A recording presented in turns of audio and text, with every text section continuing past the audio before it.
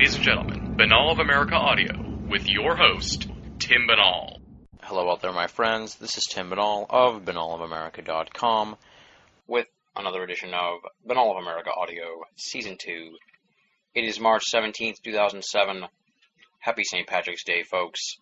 Our guest this week is Mac Tonnies, Part 2 of 2, and we're going to be discussing two big topics. First, we're going to be talking about the crypto-terrestrial hypothesis, something that Mac Tonnies has been working on for the better part of a year or so and really picked up a buzz over the course of the last 6 months. Everybody seemed to be talking about the crypto-terrestrial hypothesis, and you really get the feeling that a lot more people are going to be talking about it in the months and years to come as this theory starts to gain ground.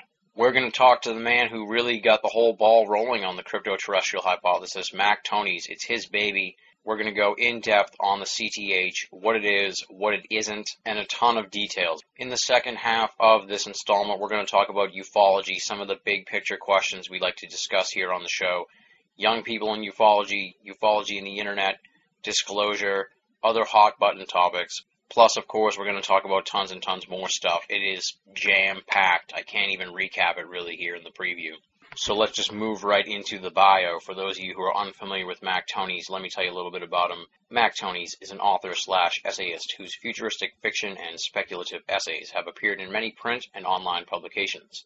He's the author of Illuminated Black, a collection of science fiction short stories, and After the Martian Apocalypse. Mac maintains Posthuman Blues, a widely read blog devoted to emerging technologies and paranormal phenomena, and is a member of the Society for Planetary SETI Research. He lives in Kansas City, Missouri, where he writes, reads, and surfs the net. He is currently at work on a new book on the crypto-terrestrial hypothesis. His blog is posthumanblues.blogspot.com, and his formal website is mactonnies.com, mactonnies.com. Without any further ado, let's rock and roll. This interview was recorded on January 20th, 2007. Mac Tonnies, Part 2 of 2, on Banal of America Audio, Season 2. Let's move on now to your present work, and it's really created quite a buzz in the UFO field in the last 6 months to a year or so, and that's this crypto-terrestrial hypothesis. So for starters, why don't you bring everybody up to speed so far on what the crypto-terrestrial hypothesis is, and we'll build from there. Yeah, the crypto-terrestrial idea is basically a synthesis of other ideas that have been around for a while, but never quite in this form. I'm kind of drawing on research by Jacques Vallée, John Keel, even Graham Hancock to some degree, thinkers like that, unorthodox ideas that we're sharing the planet with a non-human intelligence. And specifically that this intelligence is responsible in large part for the UFO phenomenon as we know it. And it's a very appealing theory on some levels, but on other levels, it's quite off-putting because it recalls some very lame ideas, like Richard Shaver's idea of the Hollow Earth populated by degenerate robots and stuff like that. Yeah. So it has a certain kook factor to it that some people sense immediately and use to denigrate it, and which is fine because there's always area for disagreement. But I've grown increasingly uncomfortable with the extraterrestrial hypothesis as the final word for what UFOs must be, if they're not some sort of psychological manifestation or whatever. Yeah. I think that this is a much wider inquiry, and if you look at the present state of ufology, you find that it's very addicted to the ETH, the extraterrestrial hypothesis. Yeah. It's almost like, well, it's either a natural phenomenon or it's aliens, and I think that's far too simplistic. I still think that the questions outweigh the possible explanations. So I am simply attempting to come up with a thought experiment, and posing the question to researchers: why can't this work? Why? What's unscientific about this? Yeah. This is something that's conceivably testable given sufficient resources, and I'm not proposing, incidentally, that these non-humans that share the planet with us are from another dimension, and that's one of the pretty integral ideas behind Vallée's idea of the multiverse, for example. Yeah. I'm simply stating that these are flesh and blood creatures. They might have some some advantageous abilities that might be called psychic, for lack of a better term. But I don't think we're dealing with something quote unquote paranormal so much as anthropological. Yeah, that's what that's particularly fascinating, and I wanted to ask you. These crypto-terrestrials within this hypothesis, are they living like literally amongst us, or would they be found in sort of like an isolated pocket? I think they stick to isolated areas. I think that they have. Probably bases underwater. We have lots of reports of UFOs sighted near mountainous regions that are pretty much inaccessible to normal people without recourse to technology, of course. But and also near bodies of water, emerging and descending into bodies of water. Yeah. Even right in our backyard, so to speak. So yeah, that's an option. And another option is that at least some of these beings are sufficiently human-like that they can pass among us pretty much undetected. I don't think that they probably show themselves off too much, but I think that they nevertheless are among us and possibly taking us in, and you could kind of liken them to secret agents, if you will. Yeah. Seeing where we stand, because if they're sharing the planet with us, then they probably have at least some interest in how we're faring as a species, because we could be kind of a canary for them. If we go, they go. That would explain why so many UFOs are seen hovering over military installations and nuclear power plants. Mm-hmm. They might have a stake in all this. And that offers an explanation that the ETH really doesn't. You can always argue, well, visiting aliens from some other star they're going to be interested in our ability to end life on this planet because we're interesting research specimens and they don't want to see their experiment perish. And that's, there's an argument to be made there, but I don't think that's the final argument. And then you sort of poo-poo and say that this isn't a hollow earth. You don't have any. You don't tie this into the hollow earth, right? No, I don't. Okay. I don't. The Earth isn't hollow. No, you don't need a hollow Earth to accommodate these hypothetical beings. They could live. I'm convinced that they could live on the Earth, more or less as we know it. Yeah, sort of a la Bigfoot. Oh yeah, Bigfoot is indeed a primate. Here we've got this, and you've got some like Jane Goodall, for example.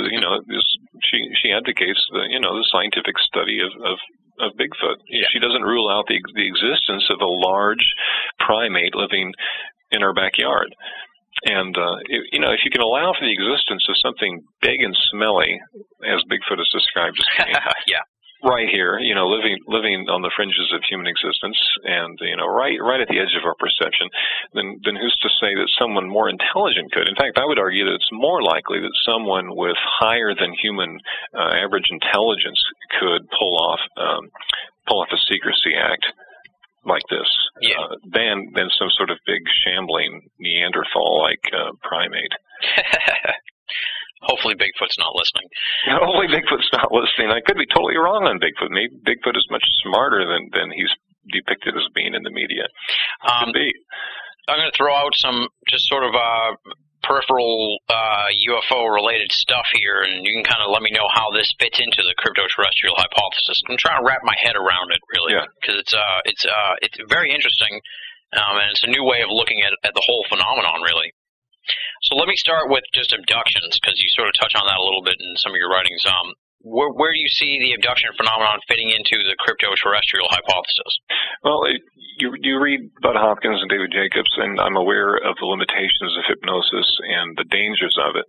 Nevertheless, even if it weren't for those guys, if you look at the folkloric evidence going back a long, long, long time, there is a preoccupation with human reproduction, with small, diminutive, exceedingly smart, clever humanoids in our midst. Yeah. And that's pretty much undeniable.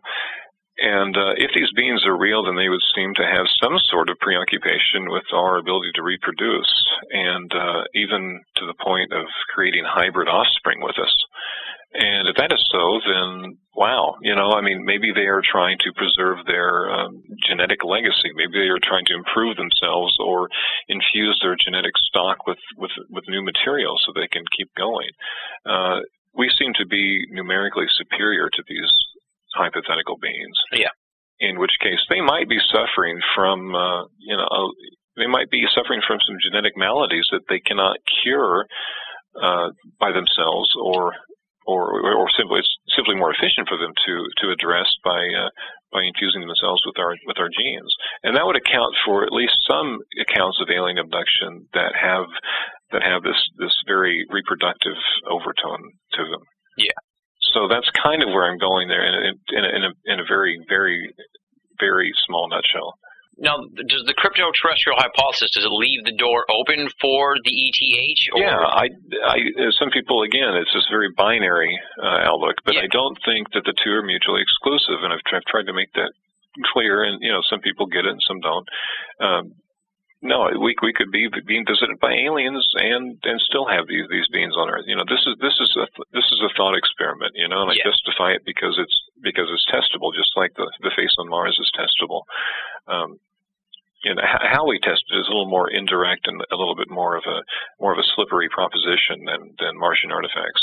I'll give you that, but nevertheless, I think it's a valid hypothesis, and that's why I don't use the word hypothesis because it sounds lofty and scientific. I use it because hopefully it'll remind people that I'm not saying that this is the way it is. It is just that. It is a possibility, and hopefully a scientifically testable possibility. And it's going to be hard to test because if I'm right, then these people don't want to be discovered. Yeah, well, how do you suggest going about testing for the crypto-terrestrial hypothesis? There are various ways. Part of it is looking in the fossil record, or looking at our own DNA, or taking a much more robust interest in forensic aspects of alien abductions, and looking for genetic material. Yeah. Because again, with this, I don't think that we're dealing with beings that are godlike in the sense that extrasolar aliens are purported to be godlike and incapable of error. In fact, if we were dealing with aliens in the usual sense of the word, I think that they would be able to do pretty much whatever they wanted to do, and we wouldn't know it. Yeah. We wouldn't even recognize the fact that they were here. Instead, we're seeing something that seems remarkably humanoid and remarkably amenable to human psychology. The fact that these things are humanoid and we can converse with them, albeit telepathically sometimes, and recognize such things as facial expressions, and even associate with their technology and seem to know where they're coming from on a interpersonal level, is exceedingly unlikely in the event of extrasolar visitation. It seems to me that we're dealing with a kind of human, an unrecognized aspect of the human species. In this case, an offshoot. And, I don't know where they originated specifically, but they seem to be extremely stealthy and extremely clever and extremely desperate in a very interesting way. Now, you say some of this law is based on folklore type of stuff and that kind of thing. And do you ascribe any sort of look to what you think these crypto-terrestrials might be like? Would they be what people assume are the Greys, or would they be something along like a fairy leprechaun type of creature? I actually have a report from a guy in Oregon who's met some of these beings, and he describes them as being diminutive and very small people. That sometimes they almost hobo-like people, but they're very small, and they claim to predate known Native American civilizations and have their own language and stuff like that. Wow! But they don't look like the Greys. They're not little spindly aliens with big giant eyes. On the other hand, you've got some reports of the Greys and certain traits, certain salient aspects of descriptions of the Greys that go back a long time in folklore. Long arms and fingers and big eyes and things like that, and anomalies with complexion and stuff like that isn't exactly new. It didn't surface in the mid '80s with communion, as some people are comfortable assuming. And I'm drawn to the possibility that these are indeed exaggerated aspects, possibly of an actual species. A really interesting book that makes sense in light of the crypto-terrestrial idea is John Keel's Mothman Prophecies.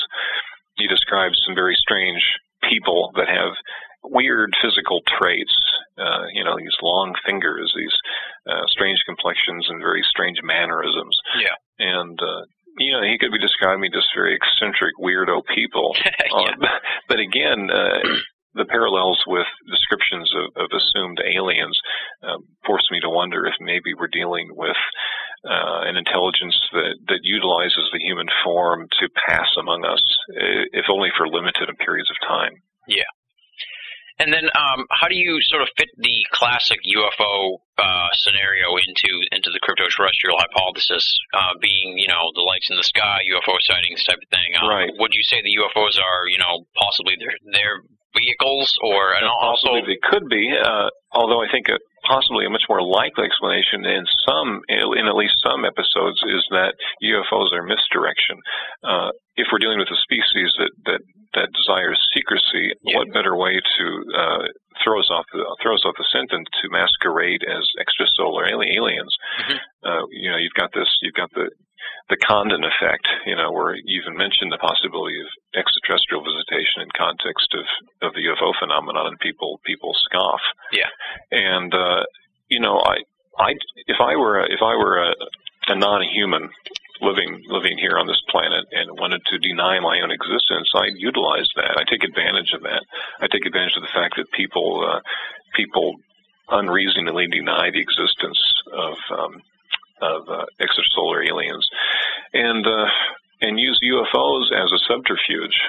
You look at UFOs like the Washington Nationals, Rendlesham, the Zamora case. I can't even begin to name them all, and they all have this very staged theatric flavor, where they look like these are objects that are in the sky for us to see. Yeah. Which is not exactly what you'd expect of a alien task force here on Earth to observe us. Mm-hmm. It's anything but clinical. They're flying around the skies, taunting our aircraft, being seen by lots of people. To top it off, they're covered with flashing lights and doing all these fascinating acrobatics and taunting us. And it could be we're dealing with something as quote unquote simple as some sort of holographic technology, or they could be actual craft. We could be dealing with a civilization that has mastered anti-gravity and is using props to just tantalize us to the point of paralysis, where we're reduced to just hashing over the same old theoretical possibilities without considering the possibility that the answer is right under our noses the whole time. Mm-hmm. You're not big on the conspiracy aspect of the Mars stuff, but where do you fall into the conspiracy aspect of the UFO phenomenon and, government cover-up of UFO information? That's a good question because I'm really not sure. I'm a little more open to the possibility of a UFO cover-up. If you have certain UFO incidents that certainly have the flavor of the government knowing more than it does. Yeah. And if we're dealing with indigenous humanoids as opposed to aliens from another planet, then it increases the likelihood that the government knows that that's what we're dealing with. You have events like the Roswell crash. Some of the materials are described in a way that superficially is balloon-like. Mm-hmm. And the interesting thing about the Roswell crash is that none of the explanations work. The Project Mogul explanation fails. The flying saucer from another planet doesn't fare much better, although it might be just as good. But perhaps it was some sort of surveillance device built by a civilization right here on Earth. That doesn't mean that it wasn't a balloon of some kind, but maybe it wasn't our balloon. Maybe it was someone else's device. And maybe the rash of sightings after World War II were an attempt to assess the situation. What's going on? Are these people capable of blowing themselves up? What's the ecological assessment? Should we be afraid? That sort of thing. So if we stumbled across the wreckage of an attempt to monitor one of our military bases or something like that, I think in a laboratory setting it would be a lot easier to figure out that these beings originated from right here on Earth, yeah, rather than some other star system. And I think some people would start to have some hunches along those lines and might even start seeking out possible bases. And if that's the case, then it's conceivable that some faction, some arbitrary faction within the government hierarchy has established some sort of diplomatic relationship with these beings, because they certainly seem capable in some respects, and very frighteningly so. Nevertheless, I don't think that they are necessarily even our technological superiors, except in certain aspects. We have some things that they don't appear to have. We have a global infrastructure. We have nuclear weapons. We have all kinds of very elaborate and overt, toys in our possession that we don't see any blatant evidence of this kind of thing with the alleged cryptoterrestrials, which leads me to believe that they are relying on some other kind of technology that eludes us. But it's not impossible that someone somewhere has put a few pieces of the puzzle together, and at least has a suspicion that we're dealing with beings native to this planet instead of hailing from the far depths of space. So that's not an impossible scenario. Why haven't they destroyed us? Because I think they need us. But let's go from what you just said there and say, why do you think they need us for the genetic element? Yeah, that's kind of back to the genetic element again. I think that they're trying to perhaps steer our psychosocial evolution, and that's an idea that kind of goes back to Jacques Vallée's idea of the multiverse, where we're dealing with some sort of trickster. And we could indeed be dealing with a trickster, but not necessarily from a parallel universe or some other aspect of space-time, like John Keel gets into with his idea of the electromagnetic superspectrum, which is a very appealing idea in that it kind of lends scientific terminology to old occult notions. Mm-hmm. But with the cryptoterrestrial hypothesis, we're dealing with an intelligence that has a stake in our ability to keep the planet livable, because it realizes and is humble enough to acknowledge that we have a not inconsiderable say in what goes on here, and is willing to acknowledge that our downfall may very well be their downfall. So rather than make open contact with us, which is something that I don't think it has any intention of doing, because it would entail its collapse, it prefers to remain in the background and kind of waging a form of psychotronic warfare on us, kind of deluging us with memes. And one of those memes, of course, is that we must be dealing with extraterrestrial aliens and not a native intelligence. Have you looked at the evolution of the UFO phenomenon since it really sort of exploded in the 40s onward to now, and try to fit that into the CT cryptoterrestrial point of view, and looked at maybe from their point of view what was going on there? I think maybe we got out of control after World War II. That's when we started seeing Moore's law go into effect, and we're now kind of racing towards what some people have termed a singularity, and a technological singularity, and that could prove disastrous for a visiting not a visiting intelligence, but an indigenous intelligence. If the CTs are real and among us, then they would have had thousands of years in which to pretty much control us at their whim. We're lots of isolated tribes and city-states, and they could have ruled the planet. And perhaps their time is up, and they're fearing a sort of end game. Mm-hmm. And maybe some of the more recent sightings that seem credible are an attempt to kind of get us ready for an eventual contact, if only as a contingency. Yeah. That's an idea that kind of has a certain paranoid charm. I don't know if it's a fact or not. On the other hand, maybe this is the plan all along. Maybe they wanted us to become a technological equal with them. Maybe they've been kind of subliminally coaxing us. Maybe they're lonely. Maybe they need company. Yeah. Maybe they're tired of this millennia old, taking our DNA and using us as glorified livestock. Maybe they'd like to have an equal and like to enter into some sort of symbiotic relationship with us instead of remaining on the margins. And if you read lots of lots of reports of alien abductions. I get the feeling that this is indeed an element that's being overlooked, because some of the people writing about their experiences with ostensible UFOnauts are writing from the perspective of people who think they're dealing or have dealt with literal extraterrestrials. Yeah. And the cryptoterrestrial idea doesn't seem to have entered their mind. Nevertheless, we find lots of references to underground bases and things of that nature. And that kind of makes me suspicious that there's something to this, despite the prevailing wisdom that we're dealing with aliens. That there's something to what? To the something to the cryptoterrestrial idea. The fact that we're getting feedback that seems to confirm it, even from people who are gung ho ETH. Yeah, so you're almost saying like instead of they're extraterrestrials and they came here and set up base, that they've been here all along instead. Yes, yeah, I think that they've evolved on this planet. Yeah. Yeah. One aspect that kind of came up here as I'm listening to you sort of extrapolate on the CTH, especially in light of how you think that maybe they're steering the human culture, is that it does sort of tread dangerously close to the sinister reptilian theory, and with the exception of that they don't seem very sinister.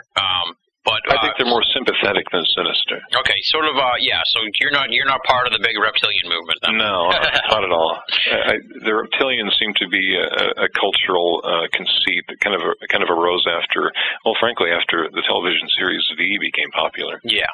And they kind of entered into the little symbolic lexicon, of ufology, of all the beings, the taxonomy of the otherworldly, and maybe there are beings with reptilian aspects out there. I don't know, but the cryptoterrestrials, I think, are more human-like. Yeah. I think that a lot of them could walk down the street. Have you thought about crop circles at all, and if they work into the CT theory and what they might be all about? I haven't. I am inclined to think crop circles are outright hoaxes or possibly microwave experiments using stealth blimps or satellites. I think there's actually some evidence that some crop circles, although probably the very minute percentage, are actually unexplained in the sense that they're not accomplished with boards and rope. But no, I don't think there's a link with the UFO intelligence, whatever that intelligence is. Although there has been, I think some people would like us to think that there is, and even going so far as to perhaps stage UFO sighting here and there. But that's not out of the realm. That's not out of what the military could do, for example, for relatively trivial reasons. One of the things I noticed on your blog when you're talking about the crypto-terrestrial theory is you do sort of mention this whole DMT research and the elves, and I think you call them they're called tykes or something like that. Yeah. Talk a little bit about that, because I have found that to be pretty fascinating stuff, and I haven't heard much about it. Yeah, there are huge parallels between people who have experienced episodes with DMT and other drugs and other altered states, not just chemically derived, and the archetypal alien abduction experience. And I should include near-death experiences with that as well. Yeah. So one of my little cautious propositions is that if we're dealing with cryptoterrestrials, then they have somehow had instead of an industrial revolution as we have had, they've had kind of a breakthrough in the mechanics of consciousness. Yeah. And possess some abilities that are pretty remarkable from our perspective. Nevertheless, I think that we share some of those with them. And we shouldn't automatically preclude some sort of telepathy or some sort of, maybe it's like an internet. We get on a website or a chat room or a blog and interact with other people. Maybe, but that requires lots of substantial physical hardware, in the world that we all experience, the physical world. But maybe these cryptoterrestrials have one of the reasons we don't see blatant evidence of their artifacts is because they've exploited this hitherto underdeveloped science of the mind, and are able to converse through some sort of form of quantum entanglement. Yeah. And maybe DMT is a tool with which we might be able to communicate with them on a meaningful basis. And also you have geomagnetic anomalies that seem to trigger a so-called hallucinatory tripwire in the brain. And again, this might have some sort of relevance to the CT question as well. Yeah. Like you're saying that the crypto-terrestrials, they're existing here with us, so that precludes the other realms of where the ETs might be coming from, or where the beings might be coming from, which are like obviously ET, interdimensional, and time traveler. You don't do you work in those at all? The interdimensional aspect you kind of touched on there. Well, it kind of comes down to is the ETH mutually exclusive with the CTH, and it's not. We could be dealing with all kinds of things, but the overall flavor of the encounter experience leads me to believe that we don't necessarily need those.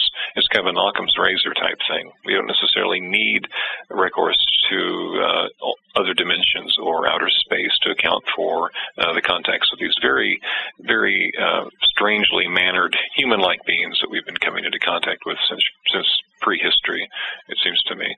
Another legend that fascinates me is the Sumerian myth of the being that comes out of the water and teaches us how to be civilized, teaches us the art of building a city and all the establishments attendant to that.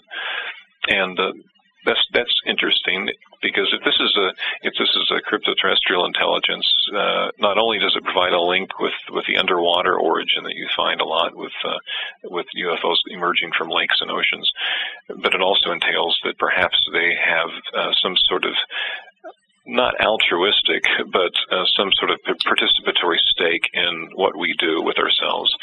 And if they care enough to teach us the art of civilization, then why do they care? What do they get out of this?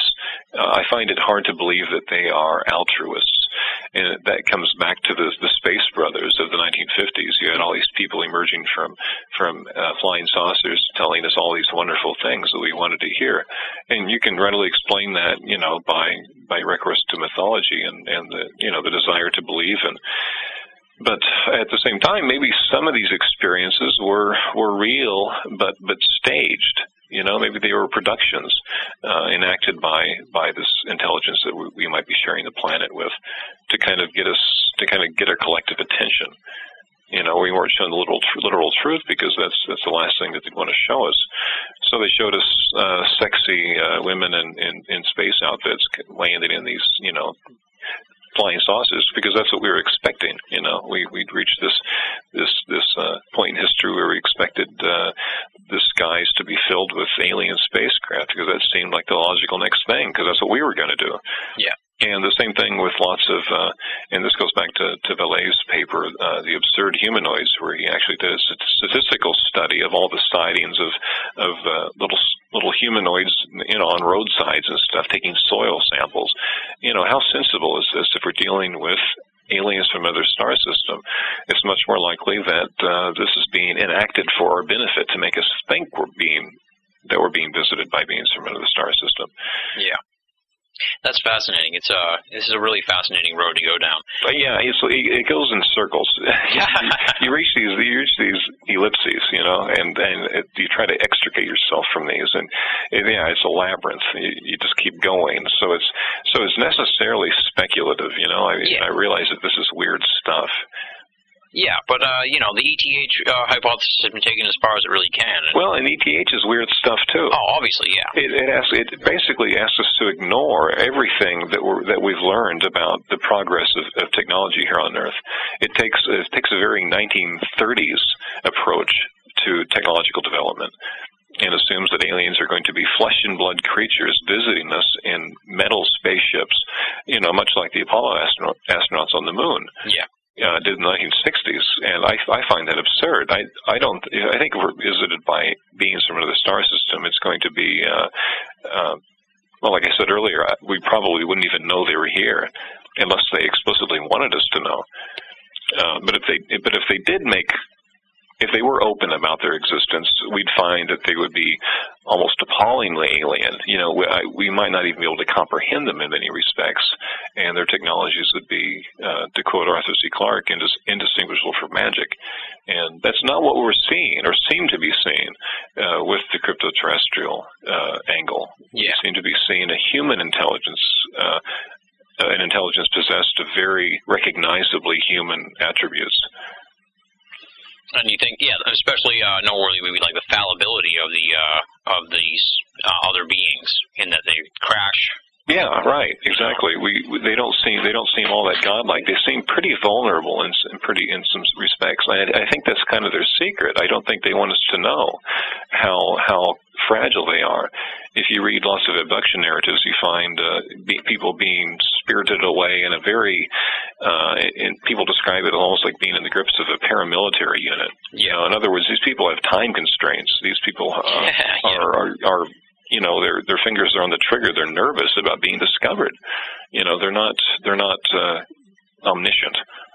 Yeah, it does sound very Leprechaun-esque, too. Right, yeah, and it goes back, and I think that there's a definite parallel there. I think people are addressing the same core enigma using the conceits at their disposal. And one of the sort of big news stories that came out that definitely lends credence to the crypto hypothesis is this race of hobbits that they found. Yes, yeah. I'm sure that added a lot of fuel to the crypto fire as it started growing. Well, yeah, I found it. Well, here's a proof of concept. We have small humanoids, and they're not, degenerate people. It's an actual offshoot of the human species. They're actually humans, and it turns out that these people interacted with humans as we know them. So here we have, a diminutive offshoot race on an island doing their own thing, but yet barely recognized. We're just now learning that they existed, and take it the other way. Let's say that these beings were more advanced, and it's kind of more like the Bigfoot question. Would Bigfoot secrecy be more well served if Bigfoot was assuming Bigfoot exists, of course, if it was a dumb primate, or if it was a technologically advanced being that elected to exist on the fringes. So yeah, the hobbits are kind of a proof of concept. Whether a sophisticated version of the hobbits could exist in our world of ubiquitous surveillance and aircraft and radar and everything else, all these technologies that have the potential to just uncover their existence, that's another question that I think remains unresolved. But I think it's possible, and I think that's maybe one reason why the underwater aspect to the UFO phenomenon is worth considering. It tends to go ignored. And Ivan Sanderson is a good guy to read, because here's a zoologist coming at the UFO enigma with no real preconceptions. He comes at it almost with an endearing naivete, and I like that, because he's pretty much free of the prevailing dogma.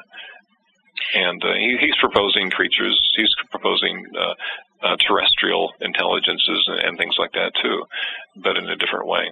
Was there any sort of moment when this crypto-terrestrial hypothesis, like the light bulb went off for you, or has it just sort of been percolating over the course of the last few years or whatever? And how long have you sort of been working on it, if you will? Well, I think it probably started last February in some small way. Mm-hmm. It's always been at kind of the periphery of my consciousness. Ever since I started reading Willie Strieber, and if it was just Willie Strieber, then I could dismiss it all. This is one guy's interpretation. This is one guy's take on something that he's quite possibly not able to understand. Yeah. And I wouldn't blame him. But it's not just him; it's all kinds of different people describing a phenomenon that seems on the surface tantalizingly like extraterrestrial visitation. But when you look just a little bit deeper, you start realizing that the texture of these narratives is rather porous. but not in a way that leads me to believe that these people are lying or delusional, but in a way that leads me to think that they're being shown things. And one case that's very explicit in this respect is Betty Andreessen Lucas abductions, where she's obviously being shown simulated events to elicit a psychological reaction, apparently. She's seeing all these mythological things, even she doesn't think it's real. She knows, she appears to know on some level that she's seen staged events that the little aliens are showing her for her benefit. And if you grant that a species has this kind of ability to conjure up images like this, who's to say they're not conjuring up the entire spectacle of UFOs themselves? It's a fascinating theory. I can see why it's really picked up a lot of steam and become quite a talked about theory in general, just because it's really, once you sort of start applying it to the UFO phenomenon and all the tangential elements to it, you just run a gamut of interesting sort of reactions.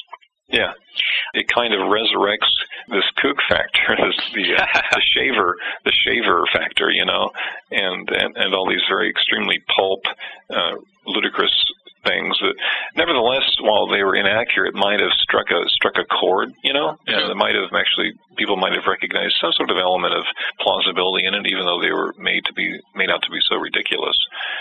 And, I think this offers a more substantial way of looking at some of these mysteries that have been hashed around since the pulp era.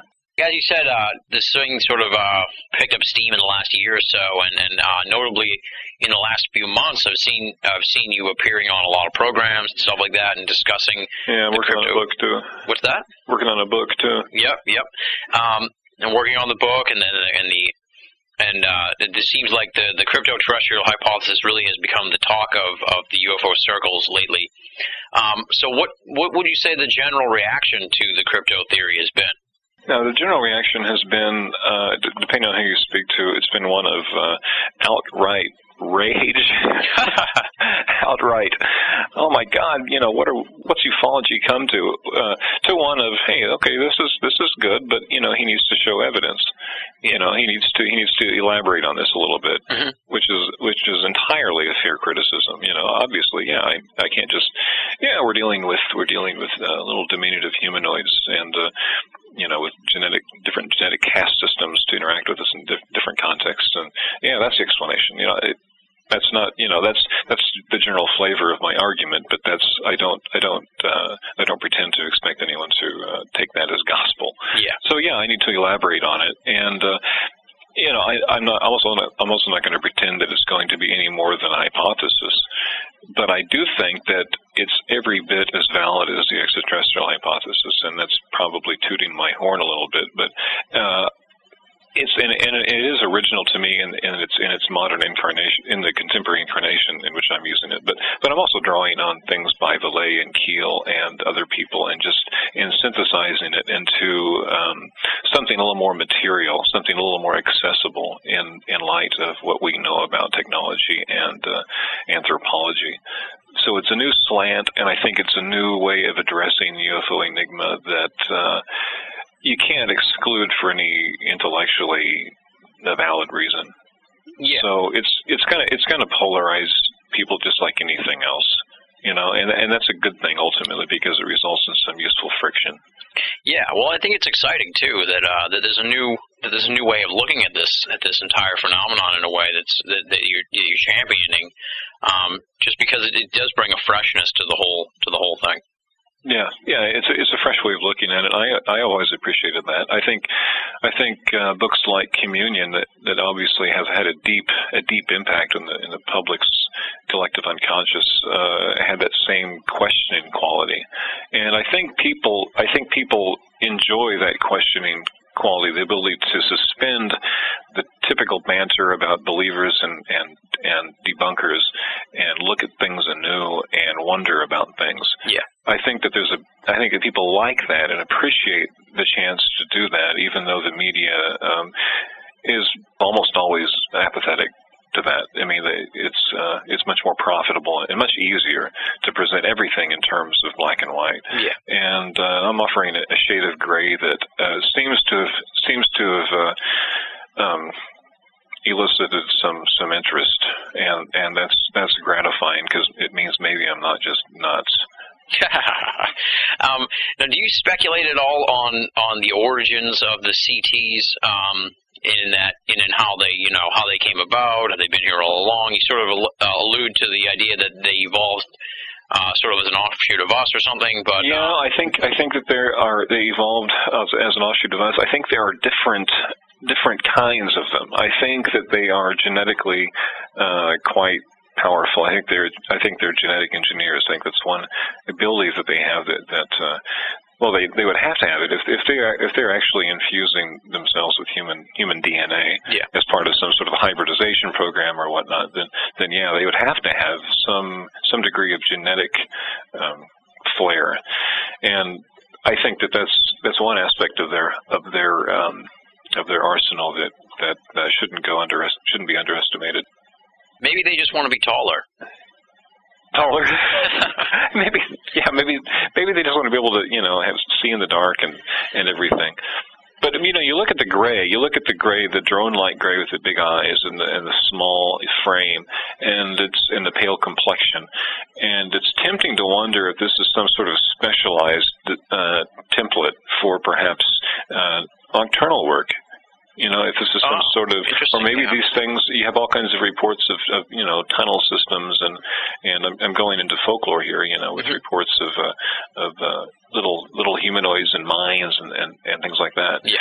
But you have to wonder if some of these little dwarf-like creatures are actually from underground habitats, underground facilities, and if they are in some sense manufactured as to be like a whole helper caste. Yeah. I get this feeling that we're dealing with a genetic caste system, kind of like Aldous Huxley's Brave New World sometimes, where you have the more human-like beings, sometimes so human that they're called the blondes, or the Nordics, which seems very New Agey until you start looking at it. That's another little aspect of the whole UFO abduction problem that seems to make more sense in light of a cryptoterrestrial origin rather than an extraterrestrial origin. But then you have beings like the so-called mantis-looking things. Yeah. And I'm convinced that a lot of this is noise produced by the whole culture of hypnotherapy and people, desperate for answers. And I'm not couching everything I'm saying on hypnotically derived testimony by any means. But when things recalled under hypnosis seem to evoke folklore in ways that seem very unlikely for the person being regressed to just spontaneously start talking about. It makes me wonder if there's some kernel, some little nugget of truth at the bottom of that's responsible. So yeah, I think that the cryptoterrestrials are not. I'm not talking about an organization, a coherent organization of individuals that are all on the same team. Yeah. I think it's more of a planet-wide phenomenon. In fact, I was made aware of some interesting documents through Nick Redfern of in World War II, apparently some humanoid beings were sighted on some islands off Japan, I believe. And they were human-like but small and odd and unrecognized and uncatalogued. Yeah. Not a known race of people, and they were on this island, doing their own thing. And this is back to the Hobbit question again. This is, if true, this is kind of a proof of concept, if nothing else, that human-like or essentially human intelligence can exist right on this planet with us. And it's been said before, but I think it bears repetition that we know less about the surface of our own planet than we do the moon. Yeah. And especially with all the water. Especially with the oceans, right. And I can't help but think, given the repeated folkloric references to beings emerging from bodies of water to impart knowledge to humanity, etc., and coupled with the modern reports of craft emerging from water and flying saucers entering and exiting bodies of water, that there's a connection there.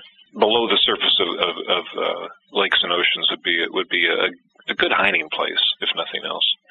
These cryptos are, you say they're kind of all over the world, but not organized. So we could be dealing with the human race and multiple different crypto races. Yeah, basically, different crypto races. Some of them are a little more savvy than others. Some of them might actually not. So, well, it's going back to the cryptid theory, of Bigfoot. You've got all these hairy dwarves seen in South America and things like that. Yeah, and a lot of these sightings, interestingly enough, are kind of thrown into the whole ufological repertoire. Where we're dealing with possible UFO pilots, and when I read a report about little highly aggressive hairy dwarves attacking people in South America, I have trouble imagining these beings piloting flying saucers. They seem more to me like maybe a remnant population of an offshoot that didn't make it. Yeah. And, they could be extinct by now.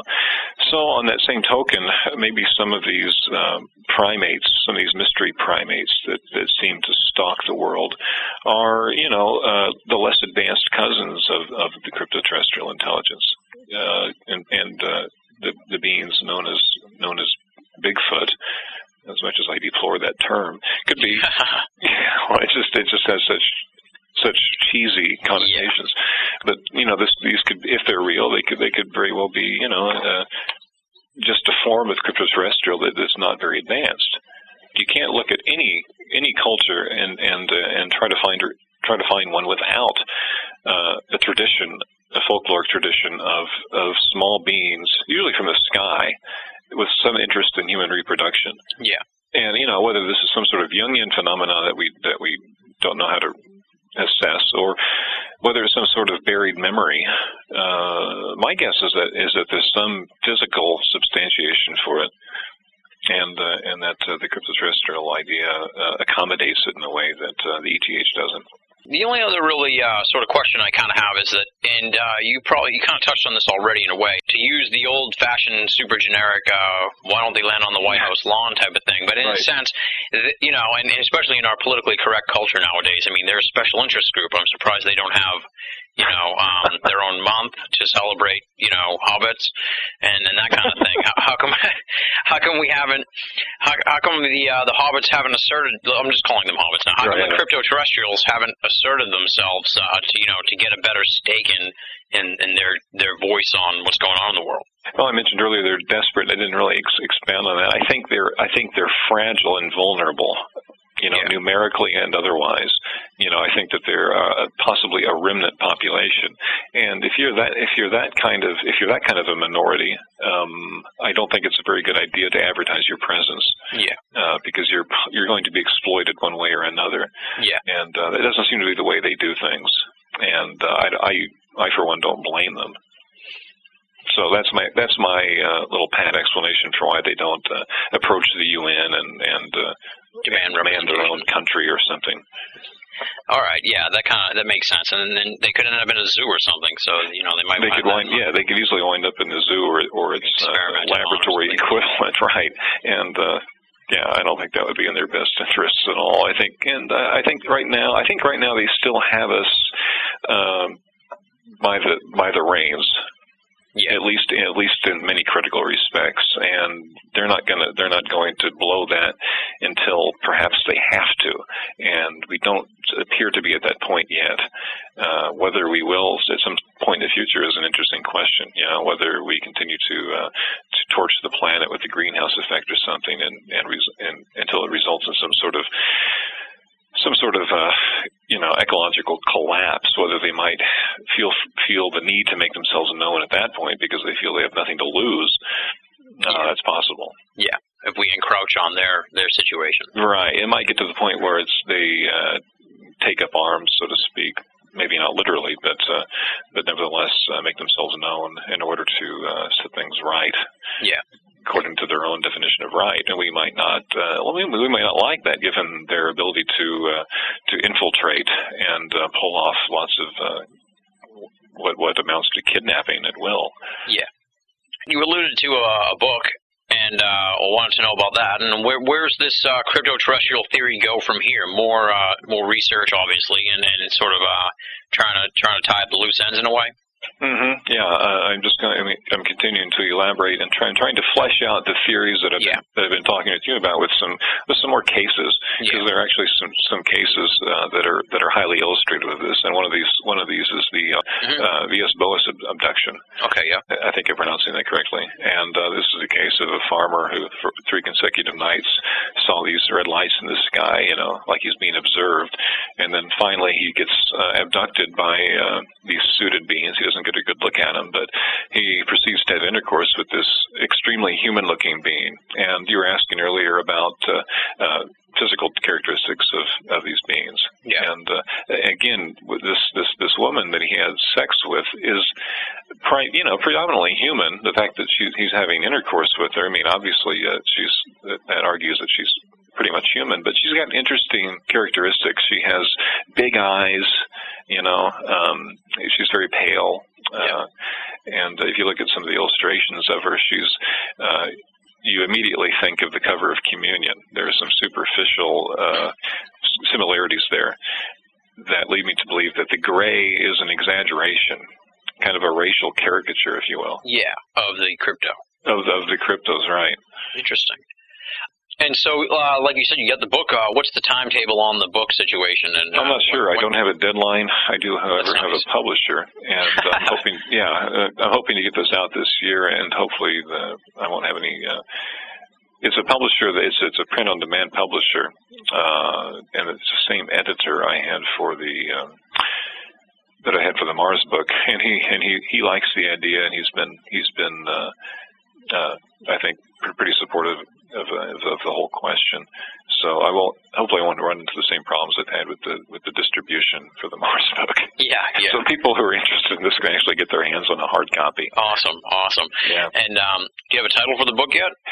I'm calling it, the working title is The Crypto-Terrestrials, and then the subtitle is Indigenous Humanoids and the Aliens Among Us. And I couldn't think of anything better.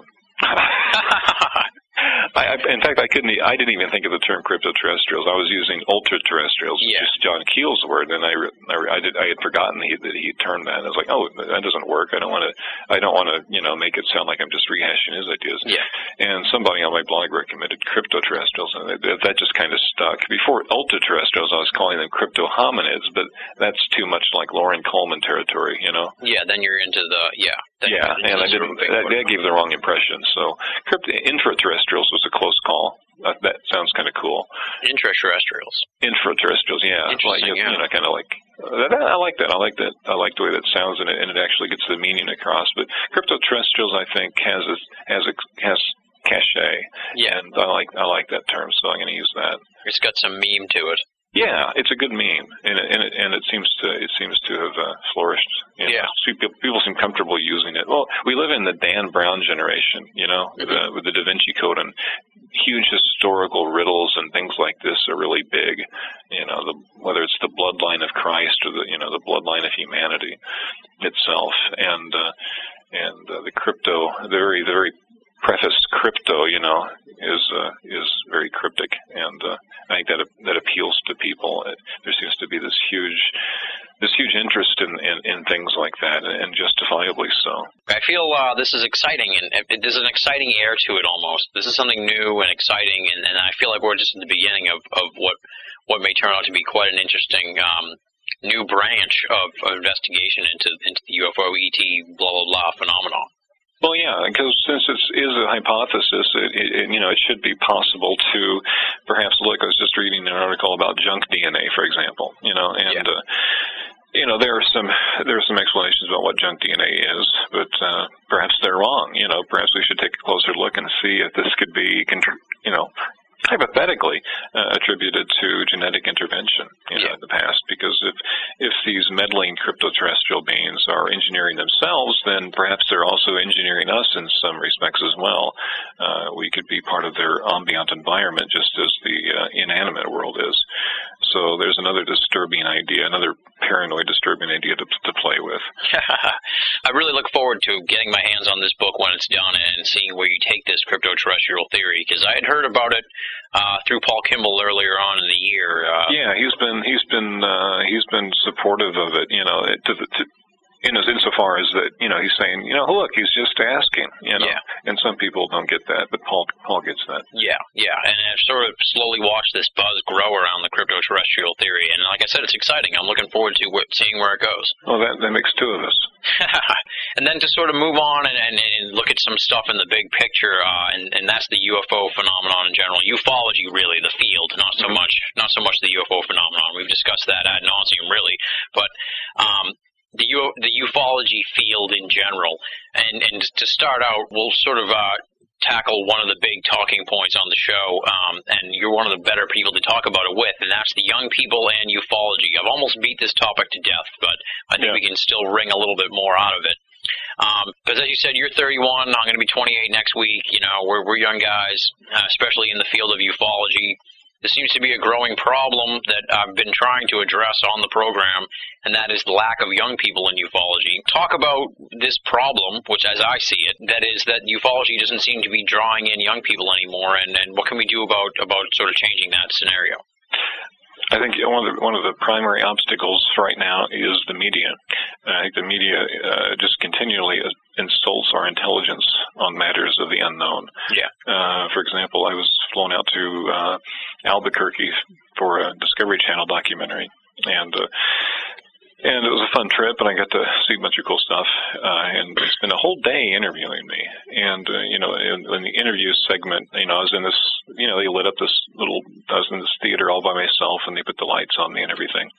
And, they're asking me these questions, but they're very leading questions, about whether what I believe, here and believe there, and I'm qualifying these questions with, what do you mean by believe, or define cover up, things like this.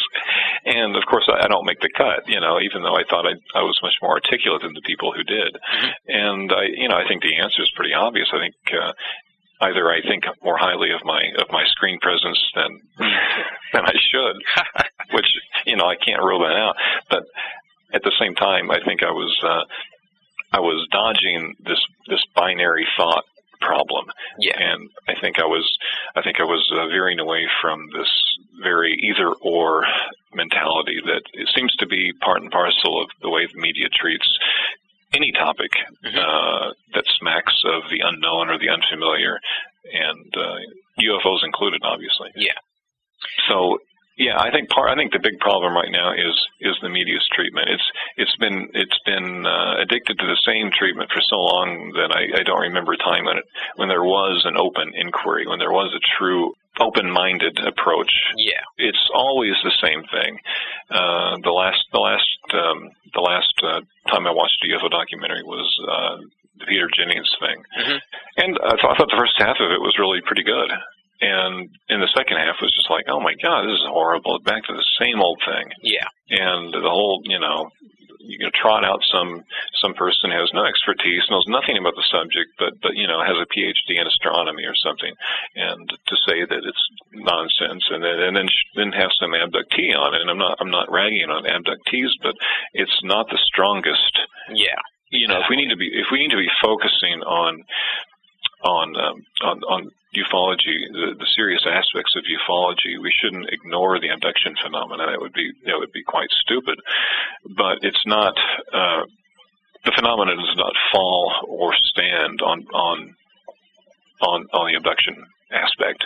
The phenomenon falls or stands on the evidence that there are such things as UFOs, and my answer to the debate around that is that of course there are, and too often we forget what unidentified flying object means. It does not entail extraterrestrial spaceship, and in the debunker's mind it does, and in the media's mind it does. Yeah. And, some people have advanced new terms for this. Ivan Sanderson trying to do it, and Paul Kimball's advocated unexplained aerial phenomena, which is maybe fair enough, but I don't think we should apologize for the term UFO. I think it makes perfect sense. And I don't think we need to start trying to disassociate it from the connotations it's developed. Yeah. It's a semantic issue. Let me sort of focus in a little bit on on your response and the question a little bit, only because the media issue is definitely a problem for ufology, don't get me wrong, but it doesn't sort of address the still overarching problem of the lack of young people. Yeah. Is there... now, I've thrown out some of my own theories lately on why it might be going on. Obviously, you have to factor in the ridicule factor and just that young people are in general busy with their own crazy lives. And also, I find lately that the 9/11 movement has stolen all of our young people. They're all anyone who would be involved in the esoteric that's young is doing 9/11 now. Good point. Yeah, the people with the Jones for conspiracy have been sucked into the 9/11 thing. Yeah.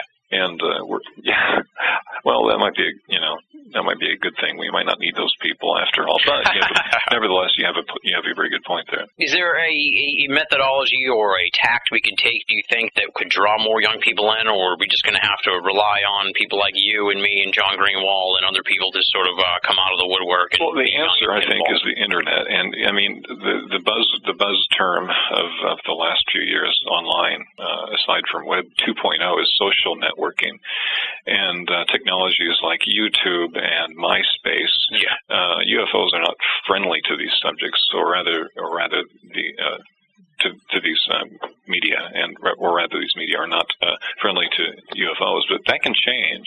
How many ufologists have MySpace pages, for example? Maybe a dozen. If that, half a dozen. That's more than I thought. It's still not enough.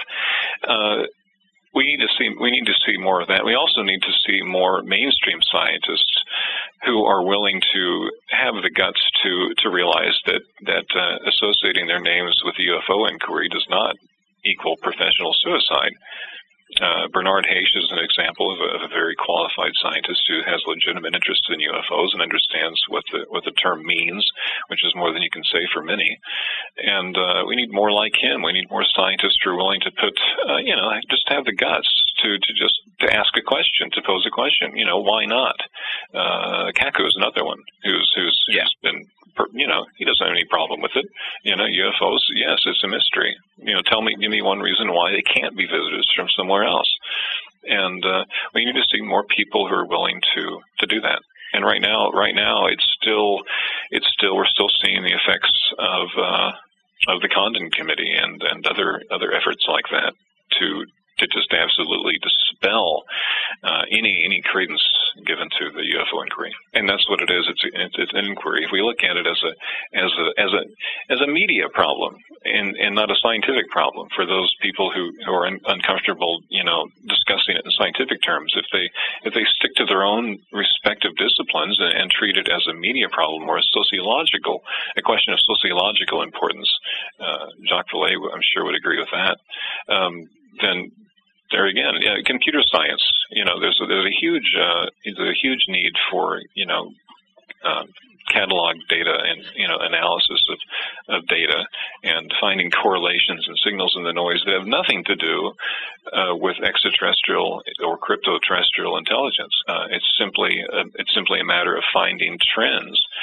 And you look at websites. There's a really good one called Information Aesthetics that has stunning examples of very involving visual ways of mapping data and mapping trends. And, we need to see some of these tools brought to bear on the UFO problem in its many, many, many manifestations. I should point out that, actually, ironically enough, Ryan Wood's working on a similar project along those lines. Called UFO Decks. I don't know. I think I might have mentioned it to you before. No, yeah, you mentioned it, and I'd kind of forgotten about that. But yeah, that sounds. That's a step in the right direction. Yeah. And do you think it's sort of with regards to the young people? Just to go back to that one last time. Do you think it's sort of we seem to be in a down period here for ufology and UFO research? You mean like because there hasn't been some huge sighting that's galvanized, the community? Not so much that. I don't think we should be at the mercy of whether there's a wave of sightings or not. No, that's not where I'm going. I'm more saying along the lines of 10 years ago the X-Files was huge and looking into UFOs was cool. And now it's sort of, there's not really a big buzz around ufology as there was maybe back then. It was sort of, are we a victim here of the ebb and flow of popularity as far as ufology goes? Right. The X-Files made the paranormal sexy, but they didn't necessarily make it intelligent. And there's a difference, and there's nothing wrong with sexy, and we could do with some more of that. Instead now we have things like Mythbusters and things like that. And I don't have a television, so it's hard for me to keep track of them all. Yeah, I don't watch TV. I'm turned off. And some people really chastise me for that. But Kimball's one of them. It's surprising, but I'll hold my tongue. But I have trouble with. But I'm at the same time I try to keep track of what's going on without actually sitting down and watching 2 hours of television and attendant commercials. And we have we've become more cynical. And we have bullshit by Penn and Teller, yeah. Right? And some it's one of those things that it's like Michael Shermer. He's really good when he's talking about things he knows about, like revisionist history and the reality of Noah's Ark and things like that. Known absurdities where you can just effortless. It's like drowning kittens deflating these myths. But you get to something thorny like UFOs, and you have an hour, if that, to address the entire mystery, then you're bound to fall short. So we're going through a cynical time right now, I think. That's my general impression. The UFOs, of course, were very cynical too, but the cynicism was aimed more at the authorities and the government. And it did that very cleverly by making the two main characters FBI agents. But now, the whole abduction thing seems to have run out of steam. Everyone is so familiar with it that it doesn't even make for a clever beer commercial anymore. In discussing sort of the ebb and flow of popularity, I'm almost more interested in just recruiting than the quality of the research. I mean, the good people will show up eventually as long as we bring in enough people. But it seems like I'm worried that we're not bringing in enough people. I don't know. Gary McKinnon. I'm not sure. I think his UFO investigating days may be over. I think they might be too. Unfortunately, or fortunately, depending on your point of view, I suppose. Yeah, on the team. What's that? It depends which side of the team, which team you're on, I guess. Yeah, and then more than 2 teams. What's that? Well, actually, far more than 2 teams. That sort of brings me to another question. I'll jump to that one in a way, because I was thinking about this last night when I was preparing for the interview, is that nowadays ufology seems to be broken into some sub-camps here that's going on, and there's the old school. I tried to come up with them. Maybe you can help me here. The old school, where I put like the Friedmans, the Maccabees, MUFON, and that sort of crew. That's the old school. I agree with that one. The exopolitics. Then the new school is sort of like the Kimballs, the Nick Redfern, Greg Bishop, that sort of crew of people that are sort of fresh to the ideas. And the funny thing about the new school, like Redfern and Bishop, is that they're very well versed in old school Fortean stuff. Yeah. That before was excluded from ufology because it didn't seem to have anything to do with it. Well, it has everything to do with it, but we're just now realizing that again. Collectively, these guys have known it forever. So you think it's a situation where these new guys are bringing in all the disciplines together in a way? Yeah, I think it needs to be as inclusive as possible, and not for political reasons, but for the simple fact that the UFO phenomenon is but a single aspect of a much bigger thing. It's not just this. It's like trying to define biology and just stick with biology and ignore the rest of the planet when there's an obvious interface between the biosphere and the planet itself. People like Nick Redfern and Greg Bishop are just very refreshingly informed in a way that your old school isn't. Now, where do you think the field in general really needs to go? Do you think that these camps have to come to some kind of collective agreement, or is it just going to keep fighting each other? I think the phenomenon wants us to come to a collective agreement.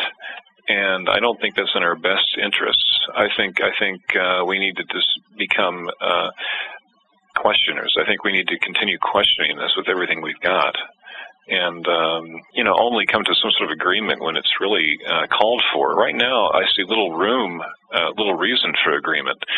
Everything seems pretty contradictory. The phenomenon contradicts itself, and the authorities contradict themselves. There's many levels of cover up that have nothing to do with Men in Black, and we need to swallow our pride, I suppose, and deal with this as the conundrum of questions that it is. And I think personally it's much more interesting when viewed as this layer upon layer of unacknowledged weirdness. It's kind of like exploring some new territory. And I think that could possibly be made sexy in a way that the X-Files predisposition for crash saucers and alien bodies and things like that, tapped into during the 1990s. I think fiction is a very powerful medium, and we're seeing very, very little ufological fiction. You see hardly any UFO science fiction. One thing I've talked about before with various people is that you'd think there'd be a crossover. For someone who's not in either camp, you'd think there'd be a crossover between science fiction and ufology. You'd think they'd make natural allies, and they're anything but. They're oil and water. And there needs to be an overlap there that so far has not really been addressed at all, outside of a couple books by Whitley Strieber and a book by Ian Watson and a couple others. And fiction's a very, very good way of conveying ideas, and we need to use that. We need to see some informed fiction that deals with hard existential questions pertaining to the reality of the UFO phenomenon. But we're not going to see that until we have authors who know what they're talking about and who are willing to exploit fiction for more than its commercial potential, because people equate UFOs with ETs and think ETs are cool. Sort of to go back to what I was talking about a little bit, what about the sort of disagreement is as far as methodology of what to do about the UFO phenomenon with these split camps in the UFO field? Like the exopolitics people they're pushing the government, and then sort of the new school people are more into the investigation, and then you also have the subgroups that are all focused on individual portions of the investigation. I think we need to put less emphasis on the organizations and more emphasis on individual reports. I think there's where you're going to find your treasure trove of truly illuminating testimony from individuals. I think organizations invariably put a spin on it, even when they try not to. I think anything filtered through MUFON is eventually going to be tinted with the extraterrestrial meme, and we need to get away from that. Nothing wrong with MUFON, but there's nothing wrong with organizations per se, but they have a tendency to project their own belief structure onto any given report. And I'm for the complete destruction of the whole regime. I'm kind of an anarchist when it comes to UFOs, because I don't think I see exopolitics, and that's the most overt manifestation of this. That's the most recognizably political, of all these agendas. But all these people have agendas. It's not just the exopolitical movement, and some of the agendas aren't necessarily wrong, but they're limiting. They have a certain limiting effect, and I think we need to go straight to the people who are experiencing this weirdness, regardless if it seems to be a UFO-related experience on the face of it, and go from there and see where these patterns take us, and bring the computing ability that's within everyone's grasp now. Everyone has a computer. Bring this ubiquitous tool to bear on it in a way that's engaging to the senses. Sort of like the layer upon layer, and going to the source came to mind was the Skinwalker Ranch story. That kind of that sort of thing would be kind of maybe what you're talking about. It is. It's a good crossover, because it doesn't. I just saw it on the bookshelves last night, actually, at Barnes and Noble, and it's lumped in with metaphysics, which isn't necessarily a good thing, because that's where my Mars book was lumped in with metaphysics, but.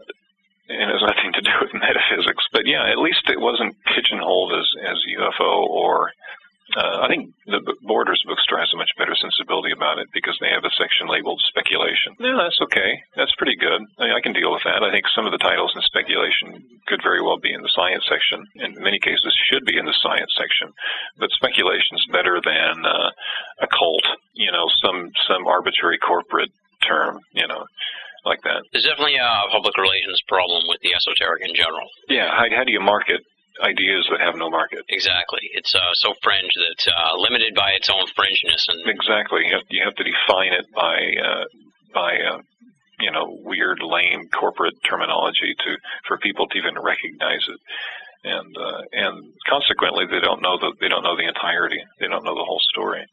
I mean, neither do any of us, but at least some of us have an inkling that there's a deeper waters to be explored than just a daylight disk photographed over a city or something like that. It's not just a matter of addressing the possibilities of whether we're being visited by aliens and nuts and bolts spacecraft. And that's one aspect of it.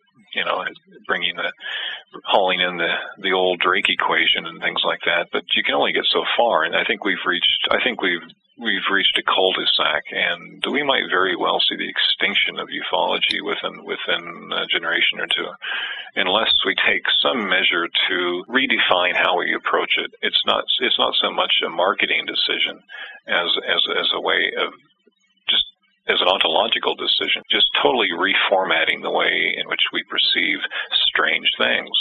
And you hear about 2012 and the end of the Mayan calendar and how there's going to be some imminent change in the way in consciousness. I don't believe it for a minute, but it would be nice if suddenly, bam, all of a sudden everyone's able to see the bigger picture, or at least have the faculties honed fine enough to be able to see the bigger picture, if indeed there is one, as I think there is. You kind of touch on sort of like this nagging feeling that I've had in the last couple of years since I got into the whole esoteric field, and that is that ufology is kind of broken. I'm not sure how it got broken or how we can fix it, but it feels broken. It started off with a lot of steam, and with like Kehoe and NICAP. And lots of very, very progressive thinking behind it. And since then it's gone through lots of concentrated disinformation, which is something that in the early era it's hard to see where that came into play. But now you've got the MJ-12 controversy, which I consider disinformation, and lots of the alien abductions exploited by the media because they have such obvious commercial potential. We're left in this kind of post-ufological state where the phenomena that we're investigating may or may not even have anything to do with the phenomena. What we're trying to address is just kind of a residue of leftover ideas that are being rehashed on late night radio ad nauseum. And I don't. Another confession: I don't listen to late night radio. I listen to various internet radio at times, but half the time I just can't stand it when I hear the typical goings on coast to coast. Nothing against the show. I think it's entertaining. I just don't think it's progressive from a research perspective. It's entertainment. It doesn't pretend to be anything else. Obviously, you're a prolific blogger, and you've been doing the online thing for quite some time. Like you said, you had a blog before blogs were blogs. So, what do you think of the ufology scene on the internet? Because that's sort of the cutting edge of ufology, I guess, only because it's updated every day.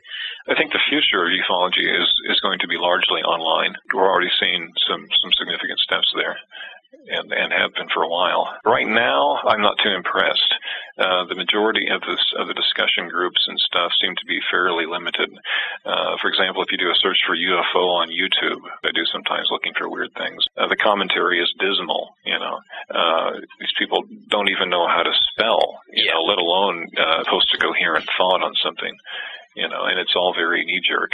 And a lot of the footage circulating has been known for 10 years to be fake. I'm not talking controversial. I'm talking about known to be fake. And people are still posting this stuff. And, no, this can't be real. No, it's real. No, it can't be real. And this definitely needs to be phased out.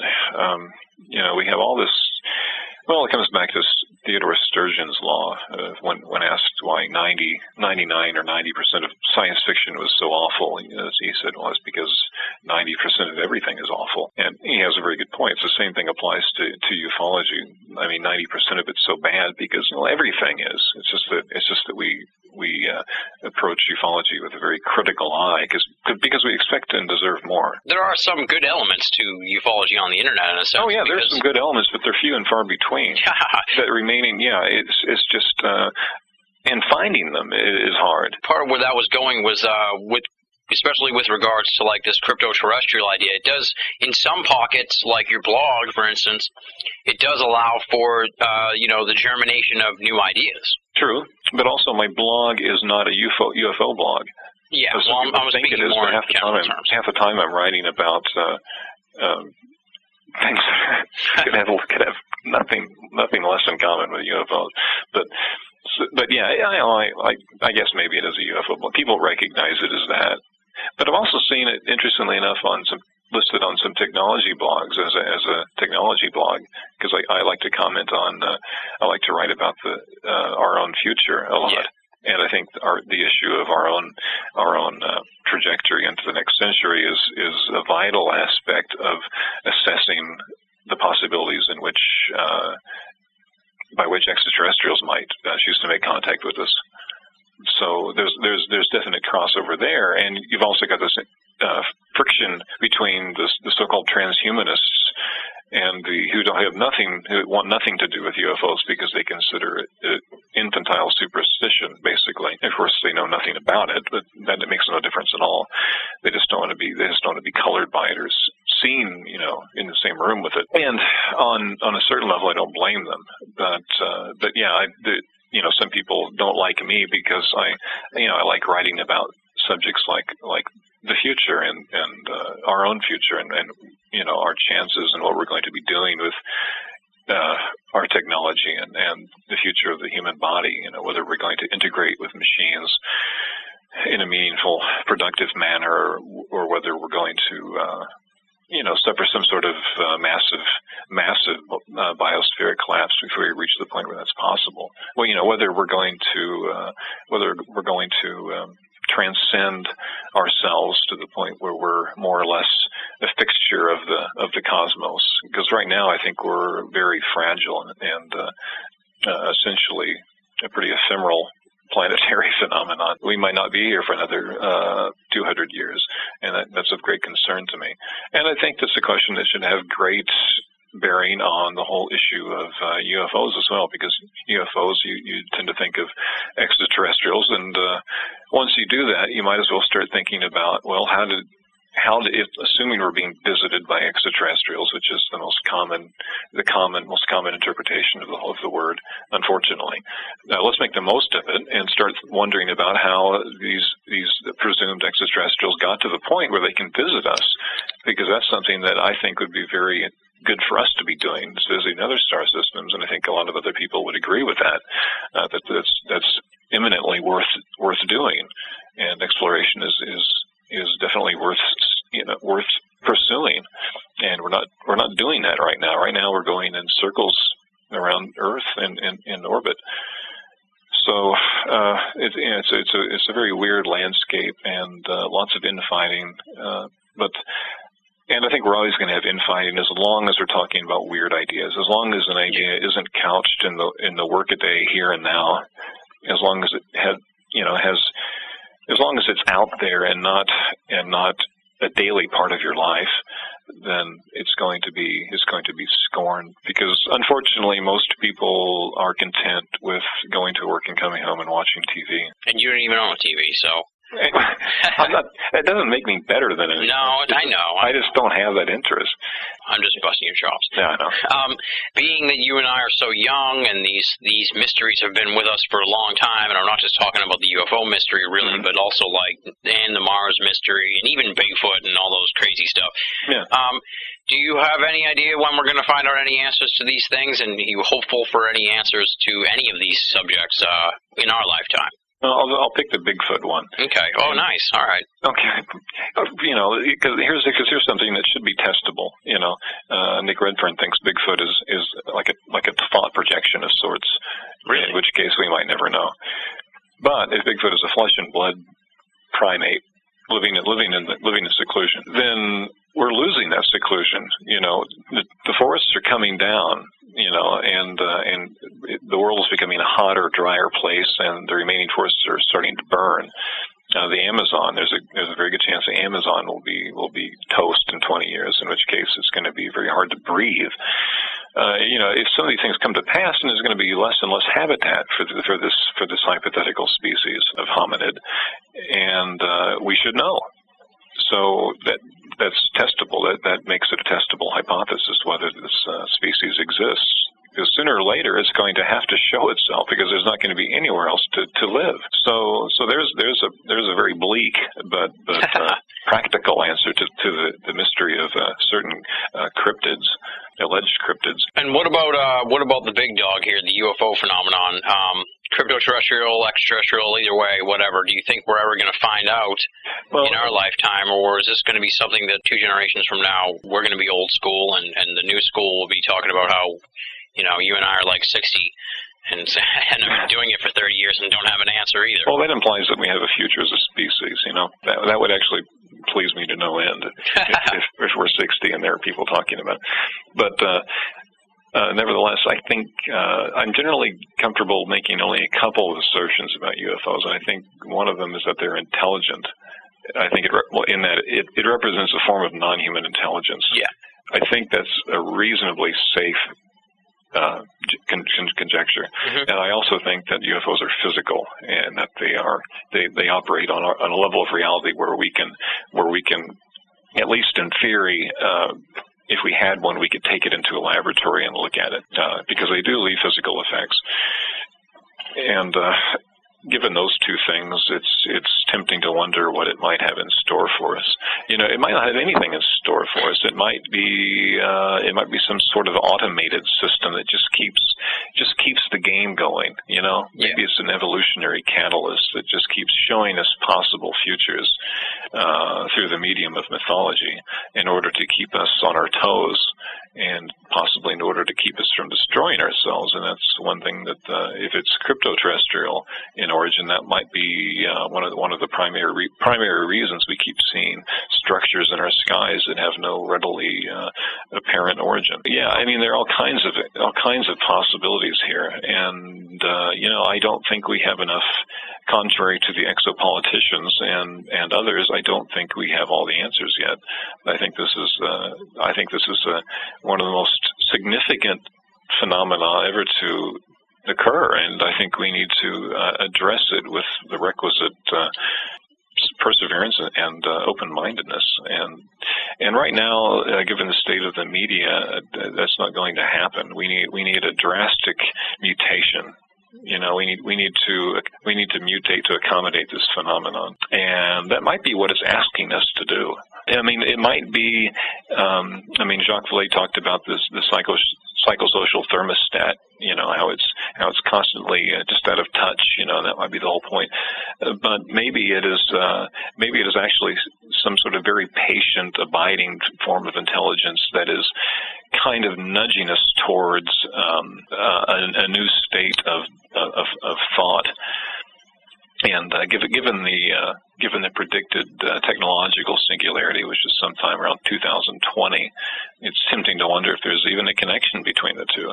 If there is some sort of common element between our own homegrown technological progress and the more archetypal progress charted by the UFO mystery through history. I think it's a pretty deep subject with no clear answers, and that's not shedding a lot of light, saying anything that no one else has said. But but at least I feel that I'm making the right decision and not proclaiming that it's this or that. Yeah. My interests lie in questioning it and approaching it in new ways. And if people don't like that, then that's fine. But I do, and I think that's a worthwhile endeavor. Oh, definitely. I think we need more of that attitude and less of the proclamation. Less proclamation and more speculation. I don't know. I'm trying to find a nice way to say it. Less proclamation and more trying just to investigate it. Yeah. And now I was checking out your bio here. We're heading towards the end, and I was looking at your bio, and it says you're a member of the Society for Planetary SETI Research. Mm-hmm. Talk a little bit about that. The Society for Planetary SETI Research, I mentioned some scientists that were interested in the whole looking for artifacts on other planets. And we've fallen into this very unfortunate paradigm where the reigning scientific mainstream is telling us that, if there's evidence to be found of extraterrestrials, it's not going to be through UFOs or anything else. It's going to be through radio transmissions from other star systems. And there's nothing theoretically unsound about that. It could very well be that's how you make first contact. But that's not the only option. And another option is that there are artifacts left on planetary surfaces, such as the Moon, Mars, farther out, maybe orbiting by themselves, in our solar system. And there's nothing at all theoretically unsound or weird about this. I mean, even staunch SETI defenders like Carl Sagan were very keen on the idea that our solar system might be home to alien artifacts. Possibly automated observing stations or bases, or the remains of past visitations, if not necessarily active alien bases. And so the Society for Planetary SETI Research is just an academic, a group of academics who are interested in pursuing this and looking for evidence of past visitation by ETs and assessing it with the best technology that we have. And I'm on board because of my book, but everyone else pretty much has a doctorate at least, or a PhD. So I mean, it's an invisible college scenario. We have a bunch of qualified people who are interested in this subject, but you never hear about them. Instead, you hear about Richard Hoagland, and no surprise, Richard Hoagland and his website bashes, the SPSR for not being a team player, I guess, because they don't agree with everything that Richard Hoagland says. Oh, that's too bad. Yeah, exactly. Talk about polarization. That's unfortunate. Some people just want to own Mars research and make it their own and not open it up to everybody. Yeah, I mean, this isn't a product. This is an inquiry. It's not commodity. And now, in sort of along that realm in a way, and I had this disagreement with somebody who was involved in a different SETI type organization, and not the SETI that we know and loathe. That is, Seth Shostak's SETI. And you probably had nothing to do with this, but maybe you can speak to it. Why would you? I guess, from my understanding, the SETI acronym has been around longer than SETI itself, the organization we're talking about. Yeah. A lot of people assume that SETI is like a building somewhere, full of radio astronomers. Yeah, exactly. And the argument that I'd gotten in with this person was, well, why would you even get yourself involved with something using the SETI acronym just because it's been so sullied by the SETI organization?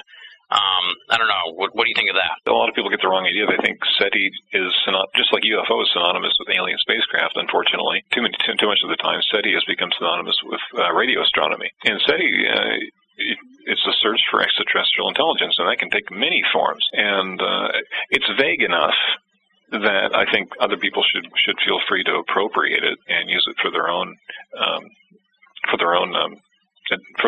uses, like SPSR. Society for Planetary SETI Research. Planetary SETI makes sense. It's a search. It's SETI, but it's specifying that we're looking on planets. That's our area of expertise. That's what we're doing. And SETI, I think, is a little too cavalier in their use of the term SETI because it's very prepossessing that SETI is inseparable from the radio astronomical search for signals from space. I think there needs to be a distinction made between radio SETI. I think they should be called radio SETI or EM SETI or something like that, to make it clear that what they're doing is not searching for extraterrestrial intelligence, but searching for signals of extraterrestrial origin, and there's a pretty critical difference there. For example, they have no interest in UFOs. They issue ignorant remarks about UFOs in order to debunk it, because that would tend to make their efforts look rather silly if UFOs are indeed extraterrestrial spacecraft. Yeah, I'm not saying they are. I'm just saying it's a political stumbling block for them. And so there's nothing wrong with the acronym, but like all organizations that rely on acronyms, I'm a little wary of just instinctively. It's problematic only because of the SETI organizations co-opted the acronym and kind of taken it as their own. Yeah, they've taken it as their own, and too often we see younger startup organizations who are trying to try different methods. They feel that it somehow benefits them from latching on to the SETI acronym. It makes them sound somehow more scientific, and I support Radio SETI. I think it's a valid thing to do, but sometimes I question how scientific they are about it. I think it's at least 50% PR. Yeah. PR SETI.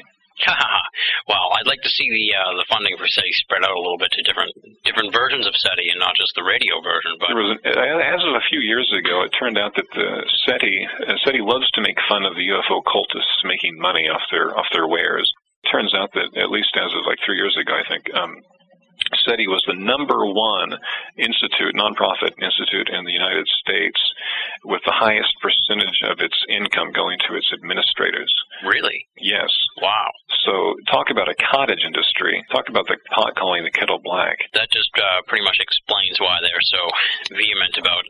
Oh yeah, I think SETI it's not following the aliens, it's following the money. Sort of a fun question here before we wrap it up, and I was searching through your blog, looking around a little bit, and I wanted to ask you about Women and Children First, your unfinished novel. Yeah. Ben, you're looking way back. Well, I stumbled upon your New Year's resolutions from last year. And you said you wanted to have it done by 2006. So what's the story with Women and Children First? Women and Children First is still a proposed title for as soon as I finished up some paranormal work. I still want to, I've had a fiction book out before, and I'd like to do it again. Okay. And so that I'm still working. I want it to be environmental in nature. I want to write a very good literary science fiction novel dealing with environmental collapse. Oh wow! And I'm thinking about doing it and working in an alien invasion motif into that. But I've written bits and pieces here and there, and I post some fiction snippets onto my website on the Dead Letter Office section, actually. So you can find a few little bits that have that same general flavor. But Women and Children First, the title, I just came up with the title and really liked it. So I kind of recorded it for posterity there on my blog, so I'd remember it. But no publisher has it or anything like that. It's not anything that you should be too excited about right now. but suffice it to say, I haven't abandoned my fictional ambitions. Yeah, well, I figured I'd ask you about that because I was like, oh, look at this, he's working on a novel too. So, all right, well, we've talked really at length here about just a ton of stuff. What's coming up on the horizon here? What can we expect to see from you in 2007? It's strange because I never really know exactly where it's going to go. I kind of my trajectory is just kind of organic. I just see where it takes me, what idea strikes, and I really can't control what when a particular idea is going to strike or what's going to surface. And the internet is a very advantageous tool in that respect. So I'm going to continue writing about whatever interests me, and hopefully I will meet with some success with that, in whatever. I know I have a few trips in line this year, it looks like. So looks like I'll be taking a few trips, which will be fun. I love traveling. And other than that, who knows? I feel like I'm jinxing myself. But whatever I do, it'll probably be pretty weird, and it'll probably be one of those things that only a small percentage of people online appreciate. Oh, don't say that. Well, that's a small percentage online is a lot of people. That's true. And that's pretty. That has a very gratifying effect on me. So, I'm just going to continue doing what I've been doing for the last few years. Hopefully, ramp it up a few notches, and I should probably think more in terms of commercial viability as opposed to just simple intellectual satisfaction. But then again, there's no reason why those two can't why those two are mutually exclusive. All right. Well, thank you very much for coming on the show. I'm really excited about the way you tackle the esoteric phenomenon, and from your work on the Mars book and this new stuff with the crypto-terrestrial. You really you bring a big picture perspective, and you're not afraid to take a fresh look at things, which is really nice. And more what we need of really in the esoteric realm, because there's a lot of cookie-cutter researchers out there that you couldn't, they're a dime a dozen, and you stand out from the pack because you're willing to take a different look at things. So, and I can understand now what all the buzz was about Mac Tonnies this past year. You've lived up to your reputation, all sir. Right. Well, if I start just issuing dogmatic repetitions of the same old thing, then you have my permission to completely delete this interview from your website. Oh man, because that means the crypto-terrestrials have gotten to me. All right, we'll keep that in mind. Thank you very much for being on the program. It was great having you. It was great talking to you for so long, and I'll be following your work, and I have a feeling that you and I will probably be crossing paths quite a bit in the future. All right, that's a good thing. I had a good time. There you have it, folks. That does it for this week's edition of Ben All of America Audio. Big, super huge thanks to Mac Tonnies for coming on the show and giving us so much of his time for the marathon interview session. You can find out more information on Mac Tonnies at the following websites: www.posthumanblues.blogspot.com, and his formal website is mactonnies.com, mactonnies.com. Moving right along now, it's time for Ben All of America Audio listener feedback. This week's letter comes from Lauren in Rhode Island. Here's what Lauren has to say. I recently listened to your podcast with John Greenwald and found it inspiring. I'm a 19-year-old college student, and I've loved ufology for years, but I never realized there's anything to get involved in. I hear there is a lack of young people in the field, and so I'd like to try and fill that gap a little. I don't need any convincing not to be embarrassed about it. I've never been one to care what the majority thinks. Unfortunately, I don't really know how to get more involved. Since it is such an underground, taboo topic, it's not like I see flyers around my campus for anything to do with it. I was wondering if you knew of anything I could get involved in. I love your podcast. Thanks for airing them, and keep up the good work. Lauren in Rhode Island. Thank you very much for writing in, Lauren. I appreciate the feedback, and I am just humbled that you found the BOA Audio interview with John Greenwald inspiring. Hopefully we can inspire more young people to want to get involved in ufology and the esoteric in general. It doesn't have to be just UFO studies. Specifically regarding your inquiry, first and foremost, obviously, is the MUFON organization. They have these state meetings all over the place. I presume they have one in Rhode Island. I know they have one here in Massachusetts. You could always look into MUFON and see if that was something you were interested in, or at least use that as a springboard for networking with other people in the area to study the UFO phenomenon. So that's a start. Beyond that, as far as UFOs and young people UFO groups, there's nothing really particularly like that. But if you listened to the James Carrion interview here at BOA Audio, you heard him talk about MUFON working with a college to get a college MUFON organization up and running. So there is the chance that if one gets up and running, then you could start your own MUFON at your college. So I don't know, contact MUFON and talk to them about that sort of thing. Maybe you can get the ball rolling on that. Also, BOA columnist Tina Senna has a blog, whyufology.blogspot.com, and I think that she's going to be focusing a lot on young people in ufology in the future there. So stay tuned to that blog. There's some roads for you to check out, Lauren. Let me know how those turn out. And obviously, we're always interested in hearing from young people interested in the esoteric. The more young people that get involved, the better. We are the next generation. So thank you so much for writing in, Lauren, and thank you for listening to the program. If you would like to be a part of Ben All of America Audio listener feedback, here's how you go about doing it. You go to benallofamerica.com. You click Contact in the top right-hand corner of the screen. That will give you the information on how to get in touch with me. Or you write to boaaudio@hotmail.com. Either one of those methods puts your correspondence on the road to BOA Audio listener feedback. Next up, we thank the fine folks at benallofamerica.com for your help and support with the audio series and the website. Leslie Chiron, Arlie, Joe V, Ralph Molesworth, and Tina Senna.